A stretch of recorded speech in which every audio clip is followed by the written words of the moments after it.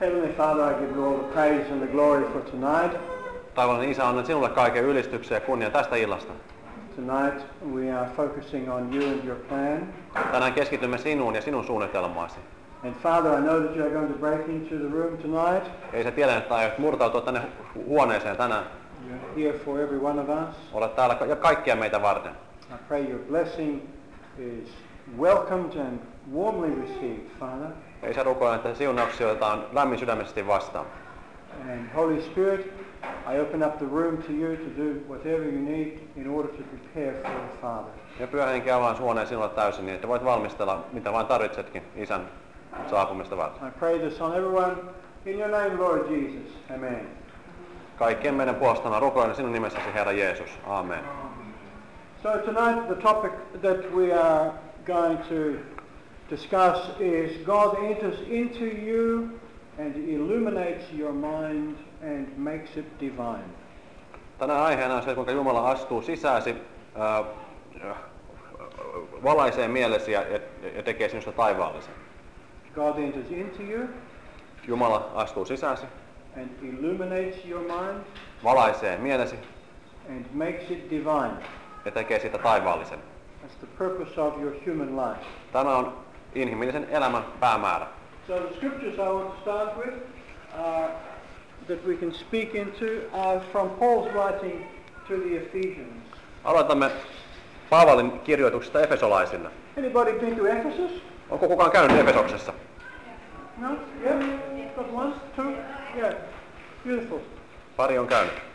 Starting at verse 14, I'm going to read it in English and then have it read in Finnish. For this reason I bow my knees before the Father, from whom every family in heaven and on earth is named, that according to the riches of his glory he may grant you to be strengthened with power through his Spirit in your inner being, so that Christ may dwell in your hearts through faith, that you being rooted and grounded in love may have strength to comprehend with all the saints what is the breadth, the length, the height and the depth, and to know the love of Christ that surpasses knowledge, that you may be filled with all the fullness of God. Now to him who is able to do far more abundantly than all we ask or think, according to the power at work within us, to him be glory in the church and in Christ Jesus throughout all generations, forever and ever. Amen. Ja jakees 3:14 alkaen. Ephesians 3:14. Ephesians 3:14. Tämän vuoksi minä polvistun Isän eteen, hänen, jonka asemaa jokainen isän ja lapsen suhde taivaassa ja maan päällä kuvastaa. Rukoilen, että hän sanomattomassa kirkkaudessaan hengellään vahvistaisi ja voimistaisi teidän sisäistä olemustanne. Näin Kristus asuu teidän sydämissänne, kun te uskotte, ja rakkaus on elämänne perustus ja kasvupohja. Silloin te kykenette yhdessä kaikkien pyhien kanssa käsittämään kaiken leveyden, pituuden, korkeuden ja syvyyden. Ja voitte tajuta Kristuksen rakkauden, joka ylittää kaiken tiedon. Niin Jumalan koko täyteys valtaa teidät.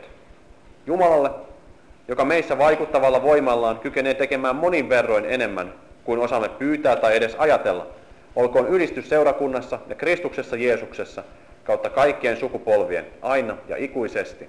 Amen. Remember I said tonight's subject is God enters into you.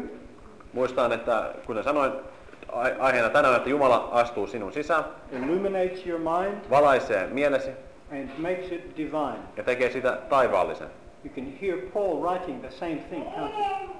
Ja voidaan kuulla, että Paavali kirjoittaa tästä aivan samasta asiasta. So it is a human experience. Eli tämä on inhimillinen kokemus. He can't be writing just what he's imagining, he's writing from his own experience. Että hän ei voi kirjoittaa ainoastaan jotain mielikuvituksestaan, vaan sellaista, mitä itse on kokenut. If we have a look at same Ephesians 4 now, and look at 11 through to 16, in English it reads like this. And he gave the apostles, the prophets, the evangelists, the pastors and teachers to equip the saints for the work of ministry, for building up the body of Christ, until we all attain to the unity of the faith and of the knowledge of the Son of God, to mature manhood, to the measure of the stature of the fullness of Christ, so that we may no longer be children, tossed to and fro by the waves and carried about by every wind of doctrine, by human cunning, by craftiness in deceitful schemes. Rather, speaking the truth in love, we are to grow up in every way into him who is the head, into Christ, from whom the whole body, joined and held together by every joint which is equipped, when each part is working properly, makes the body grow so that it builds itself up in love. Seuraavan luvun jakeesta 11 alkaen. Hän antoi seurakunnalle sekä apostolit että profeetat ja evankeliumin julistajat, sekä paimenet että opettajat, varustaakseen kaikki seurakunnan jäsenet palvelutyöhön, Kristuksen ruumiin rakentamiseen. Kun me kaikki sitten pääsemme yhteen ja samaan uskoon ja Jumalan pojan tuntemiseen, ja niin saavutamme aikuisuuden, Kristuksen täyteyttä vastaavan kypsyyden, silloin emme enää ole alaikäisiä, jotka ajelehtivat kaikenlaisten opin tuulten heiteltävinä ja ovat kavalien ja petollisten ihmisten pelinappuloita. Silloin me noudatamme totuutta ja rakkautta ja kasvamme kaikin tavoin kiinni Kristukseen, hänen joka on pää. Hän liittää yhteen koko ruumiin ja pitää sitä koossa kaikkien jänteiden avulla, kunkin jäsenen toimiessa oman tehtävänsä mukaan, ja näin ruumis kasvaa ja rakentuu rakkaudessa. So Paul has got two groups of people.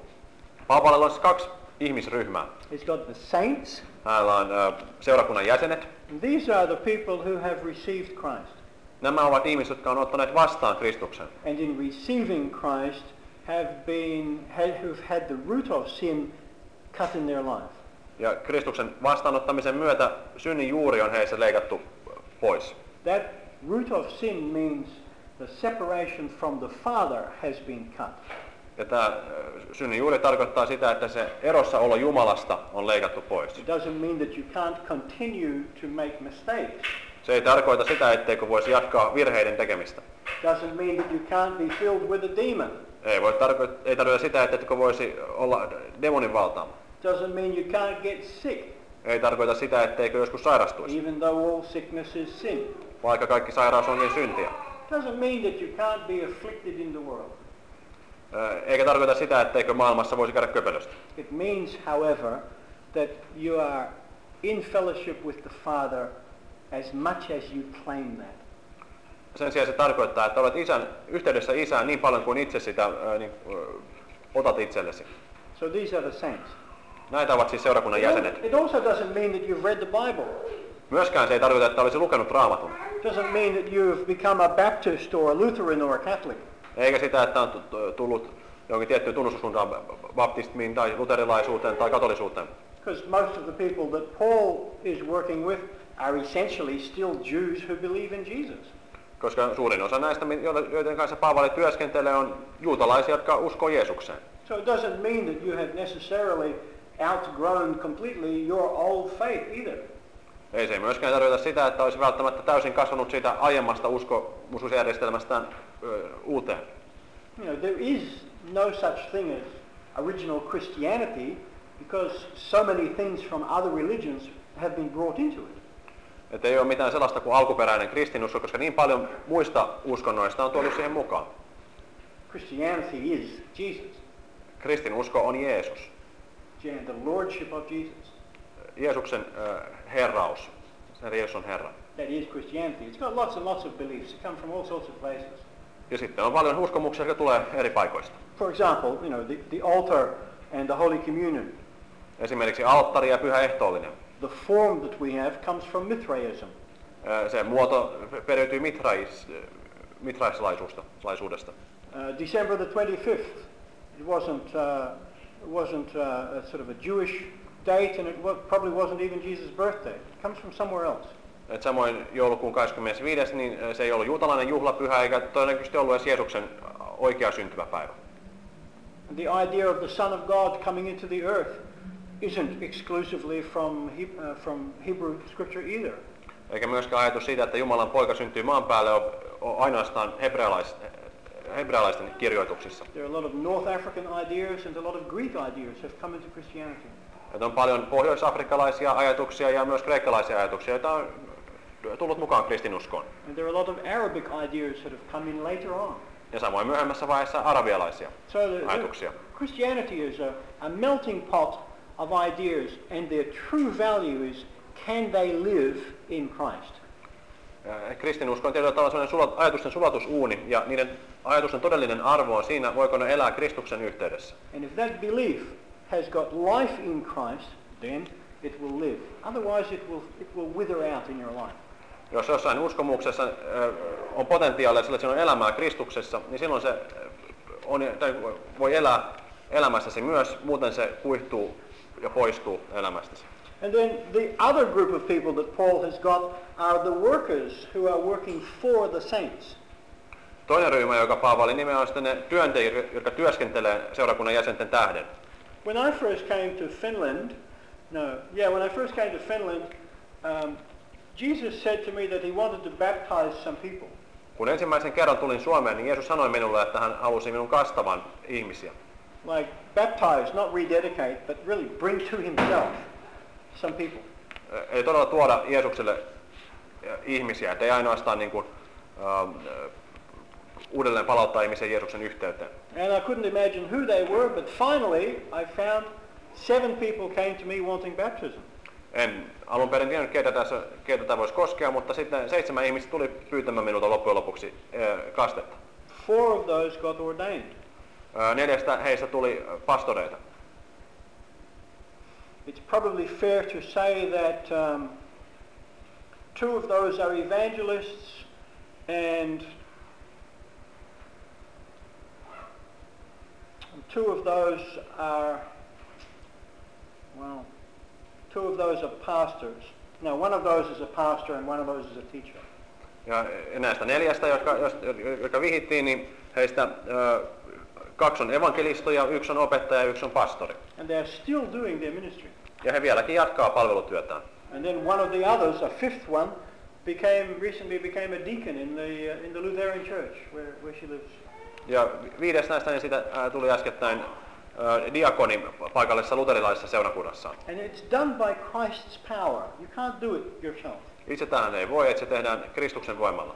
So when I ordain people, for example, at a certain point, I pray, waiting for Christ from heaven to put the power to minister into that person. Kun olen itse vihkinyt pappeja, niin silloin odotan, että Kristus taivaasta rukoillessani laittaa sen voiman tätä työtä varten siihen vihittävään pastoriin. And it happens. Ja niin se myös tapahtuu. Amen? Amen. It happens. It comes to you. Se tulee luoksesi. And that's what, it's not mine, it's Christ's ordination.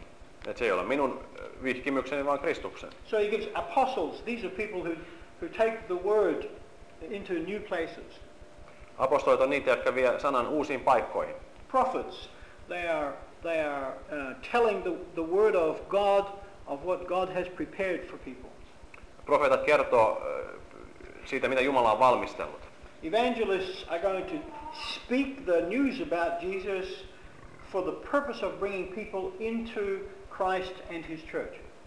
Ja evankelistat levittää sanomaa Kristuksesta tuodakseen seurakuntaan, Kristuksen ruumiiseen uusia ihmisiä. Pastors are going to be parents to those people like a shepherd over sheep. Ja pastorit on puolestaan kuin vanhempia näille ihmisille, jotka tulee seurakuntaan, ihan niin kuin paimen pitää huolen lampaistaan.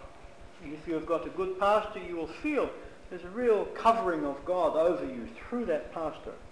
Ja jos on hyvä pastori, niin voit tuntea todella semmoisen niin kuin Jumalan suojeluksen ylläsi sen pastorin kautta. And if you will not give your loyalty to God through that pastor, then you should not be in that church.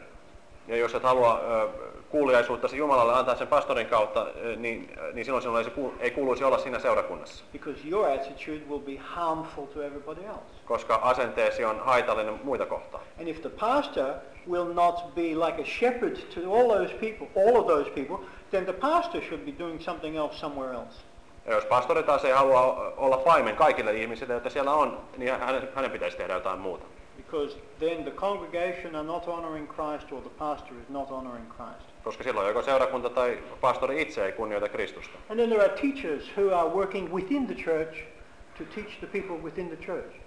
Ja sitten on opettajia, jotka opettaa ihmisiä seurakunnassa. Sometimes the pastor is not the best teacher. Toisinaan pastori itse ei ole paras opettaja. Sometimes the pastor is not prophetic at all. Toisinaan pastori ei ole lainkaan profeetallinen. Sometimes the pastor is not the best evangelist. Toisinaan pastori ei ole paras evankelista. So the person who's in the church is not equipped. There are better people to do certain jobs. Että voi olla toisia ihmisiä, jotka on parempia tekemään tiettyjä asioita. But I'm an evangelist. Itse olen evankelista. I can think of nothing worse than pastoring a church. En voisi mitään pahempaa kuvitella kuin että toimia pastorina jossain kirkossa. Like, I love you, but I don't want to have breakfast with you. Että rakastan kyllä teitä, mutta en halua syödä aamiaista teidän kanssanne. And it would be horrible to have lunch and dinner with you also. Ja olisi aivan kamalaa syödä myös lounas ja päivällinen samassa seurassa. Only to think that tomorrow I'm going to have breakfast again with you. Tietäen, että seuraavana päivänä sama taas toistuu. I like space to be alone with God. Mä tykkään siitä, että on omaa tilaa, että saan olla yksin Jumalan kanssa. I like to come and deliver what's God's and then go back to God. Haluan tulla ja tuoda sen, mitä Jumala on annettavaksi ja sitten taas palata Jumalan luo. But pastors, you know, when I first started working here, I worked with Veronica. She is a pastor. Mutta kun aloitin työskentelyn täällä, niin työskentelin Veronikan kanssa ja hän on nimenomaan pastori. She would be on the phone 14 hours a day, pastoring people. 14 tuntia päivässä hän on puhelimessa paimentamassa ihmisiä. I can't do that. Itse en siihen pysty. So let's have a look now at the last scripture I want to bring to you in chapter 4 of Ephesians, and let's look at verse 22 through to 24. To put off your old self, which belongs to your former manner of life, and is corrupt through deceitful desires, and to be renewed in the spirit of your minds, and to put on the new self, created after the likeness of God, in true righteousness and holiness. Jakeesta 22 alkaen. Sen opetuksen mukaan teidän tulee hylätä entinen elämäntapanne ja vanha minänne, joka on petollisten himojen vuoksi tuhon oma. Teidän tulee uudistua mieleltänne ja hengeltänne ja pukea yllenne uusi ihminen, joka on luotu sellaiseksi kuin Jumala tahtoo, elämään oikeuden ja totuuden mukaista pyhää elämää. So in the first scripture, ensimmäisessä Raamatun kohdassa, jonka katsoimme, we're starting to understand that we can grow into the fullness of Christ. Olemme oppineet siitä, että kasvamme Kristuksen täyteyteen. In the second scripture, you understand that you are in the congregation or you are a worker. Tässä toisessa taas ymmärretään, että joko on seurakunnassa niin kuin, töissä tai työskentelet sen ulkopuolella maailmassa. In the third scripture, we are hearing that we are leaving behind an old self and we are stepping into a new self full of righteousness and holiness. Ja tässä kolmannessa, että jätämme vanhan minämme taaksemme ja astumme sen uuteen minään, joka on täynnä vanhurskautta ja pyhyyttä. I was educated as a Buddhist by people from Thailand and India and Tibet and China.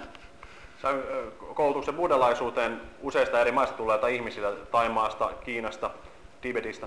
And I was taught about the gradual growth of coming into a fullness of things. Ja opin siitä semmoista asteittaista kasvusta jonkun täyteyteen. And the fullness, as it's described in Christianity, is that God comes into you and illuminates your mind and makes it divine. Ja kristinuskossa tämä täyteys kuvataan niin, että Jumala astuu sisääsi, valaisee mielesi ja tekee sinusta taivaallisen. Now you are here tonight because that process has already begun in you and been working in you very seriously. Olet täällä paikalla, koska se prosessi on sinussa jo lähtenyt liikkeeseen ja tuottanut hedelmäänsä ja niin kuin mennyt eteenpäin. God has entered into you. Jumala on astunut sinun sisään. God has illuminated your mind. On valaissut mielesi. And God has made and is making more your mind divine. Ja on tehnyt ja tekee edelleen yhä enenevässä määrin mieltäsi taivaalliseksi. So there should be with you some things already working in you. Eli erinäisten asioiden tulisi jo toimia teissä. As a Buddhist, we used to cremate the dead.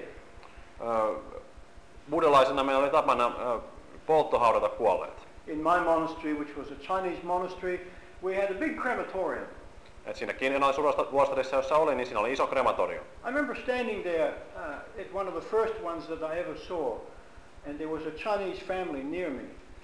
Ja eräs ensimmäinen näistä hautauksista, jonka näin, niin siinä oli eräs kiinalainen perhe lähelläni.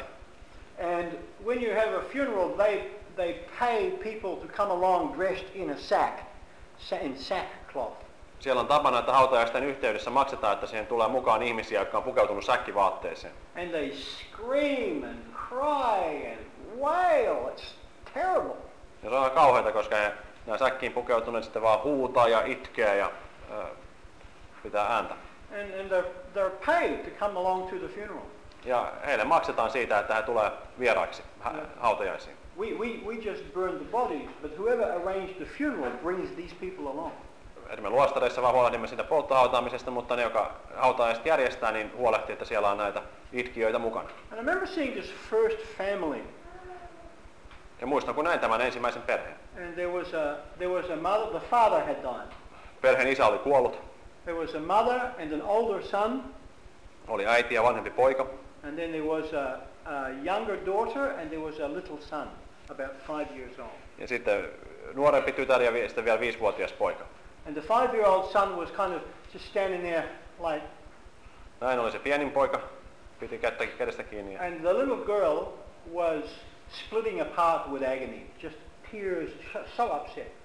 Ja tämä tyttö oli puolestaan hyvin murheissaan ja vuodetti kyyneleitä.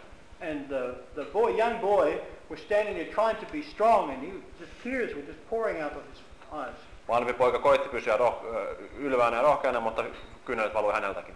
And the mother was just about uncontrollable in her grief. Ja vaimo puolestaan oli lähestulkoon hallitsematon siinä omassa murheessaan. And there were about 6 of these people around them in sackcloth, screaming and wailing. Ja sitten oli vielä 6 näitä säkkiin pukeutuneita heidän ympärillä, jotka vaan vollotti ja huusi. And the other side of the room, there was the body being burned. Ja huoneen toisella puolella poltettiin sitä isän ruumista. And I looked at this and I felt so sad for the family. Katsoin tätä ja olin kovin suruissaan sen perheen puolesta. And there was a Chinese monk standing next door to me. Vieressäni oli kiinalainen munkki. And he said to me, "The family are very upset." And I said, "Yes." Munkki totesi, että ne on hyvin tuohtuneet tämä perhe ja sanoi, että joo, huomaan sen. He said, because of their belief in reincarnation, they believe that they will never see that man ever again. Ja munkki sanoi vielä, että koska he uskoo jälleen syntymiseen, niin he uskoo nyt, että he ei ikinä tule kohtaamaan tätä miestään koko iankaikkisuudessa. Because he will reincarnate into something or somebody else. Koska hän tulee jälleen syntymään joksikin ihmiseksi tai joksikin olionoksi jonnekin toisaalle. This is the only time that they will ever be a family, and they too one day will all disappear into something or somebody else. Tämä on ainut hetki, kun he vielä on ollut perheenä ja tavallaan myös jonain päivänä kaikki perheenjäsenet tulee niin kuin samoin tapoin syntyy jonnekin uudelleen. Now you might believe in reincarnation. Voi olla, että itsekin uskot jälleen syntymiseen. Then you are facing the same kind of situation. Ja samanlainen tilanne on edessä. So the grief was not that he was dead, it was that there was no connection any longer. Murhe ei ollut siitä, että isä oli kuollut, vaan se, että mitään yhteyttä ei enää voisi olla. But Paul is saying that if you are in Christ, then there is a connection, there is a certainty for you. Paavali puolestaan sanoi, että jos olet Kristuksessa, niin on tietty varmuus, olet tietynlaisessa yhteydessä. Does everybody arrive in the same heaven? In heaven? I don't think so. Kun saavutaan taivaaseen, niin saapuuko kaikki samaan taivaaseen? En usko niin. Heaven is controlled and friendly. Taivas on hallittu ja ystävällinen. I'm not convinced at all by the paintings of the Middle Age artists who paint horrendous destinies for people. En ole lainkaan vakuuttunut keskiaikaisista maalauksista, joissa maalataan semmoisia mitä kauheimpia kohtaloita ihmisille. I don't believe that little babies are tossed into hell. No, that's not the God that I know. En usko, että pikkuvauvoja heitetään helvettiin, että se ei ole sen Jumalan tapaista, jonka tunnen. I don't believe that if you haven't made a decision to be, or you haven't lived a life that's absolutely perfect like Elijah and Jesus here on the earth, that you're now going to suffer in some part of heaven until you get it right. I don't believe that. Enkä myöskään usko, että ellei ole elänyt täydellistä elämää niin kuin Elia tai Jeesus maan päällä, niin sitten joutuisi kärsimään iankaikkiseen jossain taivaan osassa. I don't believe in the Tibetan way either that when you die, your only hope is to navigate your way through the bardo, through the death channel into nirvana, into enlightened reality. Enkä myös tähän buddhalaisen ajatuksen usko, että kuoleman jälkeen on tarpeen sen kuolleiden maan läpi kulkea nirvanaan. But I don't believe it because I've seen what happens. Ja en usko sen takia, että on nähnyt, mitä tapahtuu. But how is it for you? Mutta miten on omalla kohdallasi? What do you believe is the purpose of your life? Mitä ajattelet? Mikä on elämäsi tarkoitus? Vai mitä uskot? What do you believe happens to you 3 seconds after your life here finishes? Mitä uskot, että tapahtuu 3 sekuntia sen jälkeen, kun elämä maan päällä on päättynyt omalla kohdallasi? What happens to all of the effort and the work and the struggle of your life? Mitä kaikille elämäsi työlle ja vaivalle tapahtuu silloin? Is it only in your hands, as the yogis suggest? Onko se vain omissa käsissäsi, niin kuin joogit asian ilmaisevat? Or is it in fact in the hands of others who are responsible for looking after your resurrection somewhere? Vai onko se joidenkin toisten käsissä, jotka ovat vastuussa sinun ylösnousemaksasi jossain toisaalla? Christianity doesn't say a lot about that, you know. Loppujen lopuksi kristinusko ei sano kovin paljon tästä asiasta. A lot of people have different experiences and so on, but you have a look in the Bible, you've really got to piece things together, and even then there are opposites that you could put in place. Ihmisillä on ollut useita erilaisia kokemuksia, mutta jos Raamatussakin tätä opiskelee, niin siitäkin voi muodostaa erilaisia näkemyksiä. But when we read Paul in those 3 scriptures, kun luemme Paavalia näissä 3 Raamatun kohdassa, we understand that there is a certainty that comes into us by the Father's Spirit. Voimme ymmärtää, että on tietty varmuus, joka tulee meihin Isän hengen kautta. And when we understand that our life is best understood through the aims of the Father's Spirit. Ja kun ymmärrämme, että elämämme on parhaiten eletty Isän hengen päämäärien mukaisesti, niin then we yoke ourselves to the highest authority and the highest power that's in the world. Niin silloin iestämme itsemme suurimpaa ja parhaimpaa voimaa, mikä maailmassa on. And I talk to people who are from the East about who have belief in reincarnation. I talk to them in this way. Ja puhun ihmisten kanssa, jotka on tullut idästä ja jotka uskoo jälleen syntymiseen, seuraavaan tapaan puhun heidän kanssaan. The idea of reincarnating presumes that you have lived forever in an endless stream, never beginning, of lives. Tämä jälleen syntymisten ketju olettaa, että sitä on jatkunut ikuisesti vailla loppua. And they are all suffering. Ja että kaikki kärsivät. And it will continue unless you can get out of that. Ja se myös jatkuu, ellei pääse tästä kiertokulusta ulos. Now you might be happy right now. Saatat olla hyvin onnellinen nyt. But you can't guarantee what your happiness will be doing next year. Mutta et osaa sanoa, mitä onnellisuutesi tekee vuoden päästä. You don't know for sure that you won't have some horrible disease. Et tiedä, etkö saa jotain kaameaa sairautta. You don't know for sure that your country won't be at war. Et tiedä, onko maasi sodassa silloin. You don't know for sure that there won't be some economic disaster that puts you so poor you are stealing and killing people. Et tiedä, tuleeko joku niin paha taloudellinen ongelma, että ootkin varastamassa eläksesi ja tappamassa ihmisiä. You don't know for sure that the people you love are even going to be around. Et tiedä, ovatko rakastamasi ihmiset enää maisemissa. We hope that, but we don't know for sure. Toivomme toki sitä, mutta emme voi tietää varmuudella. And all of these things create immense suffering.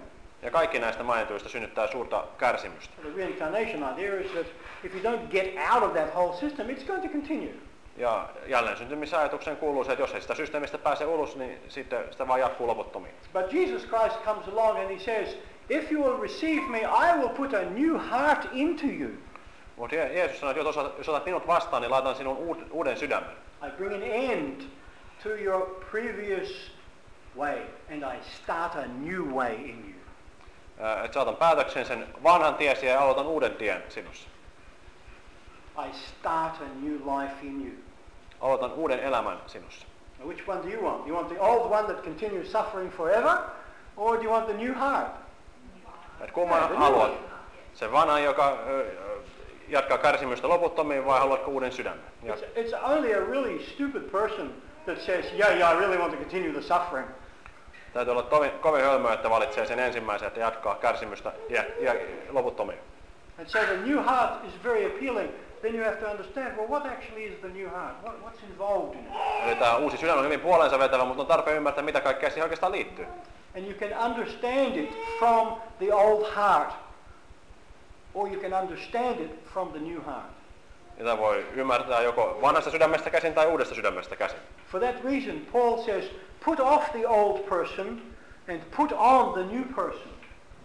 Siksi Paavali sanoi, että laita se vanha minä syrjään ja ota pua itsesi uuteen minä. If you used to smoke, stop smoking.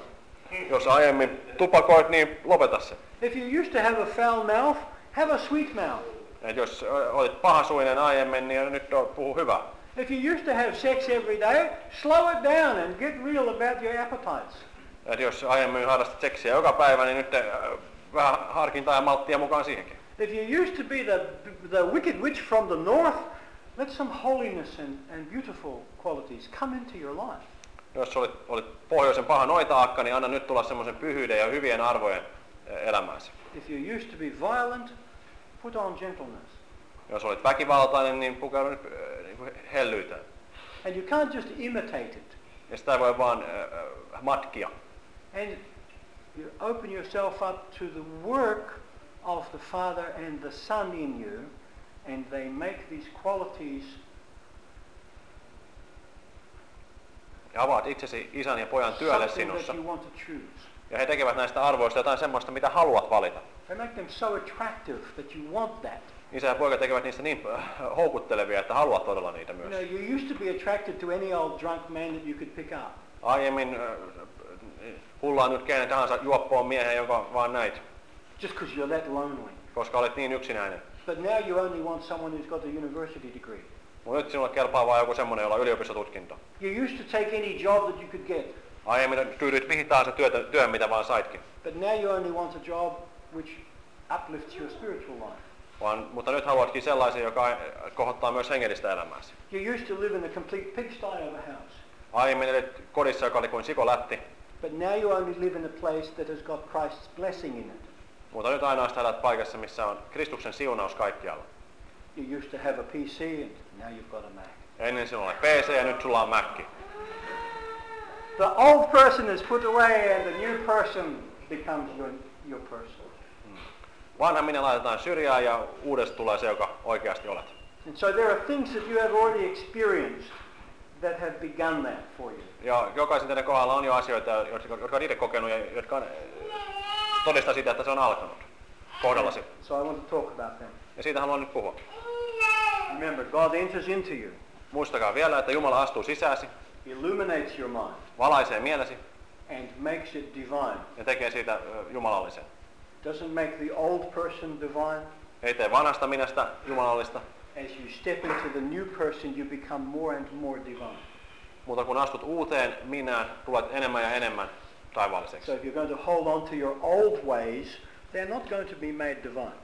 Et jos haluat vaan tarjota niihin vanhoihin tapoihin, niin niitä ei tulla tekemään taivaallisiksi. So God will create with you alternatives that give you more satisfaction than what the old ones gave to you. Joten Jumala luo saatavillesi vaihtoehtoja, jotka antaa suuremman tyydytyksen kuin ne vanhat. Now Paul talks about a fullness of Christ. Paavali puhuu Kristuksen täyteydestä. So I want you to have the idea that there's only so much that you can experience on the world here before everything that you do is just going to be a repeat. Joten anna sen ajatuksen, että on vain tietty määrä asioita, mitä voit tehdä maan päällä ennen kuin se on silloin kun on loppu, että voit vain ainoastaan toistaa sitä, mitä aiemminkin tehnyt. For example, let's imagine that you have gone to several churches around Finland here. Kuvitellaan vaikka, että olet käynyt useissa eri seurakunnissa Suomessa. I have a friend like that at the moment who says, you know, the spirituality that I want, it's not here in Finland. Mulla on sellainen ystävä,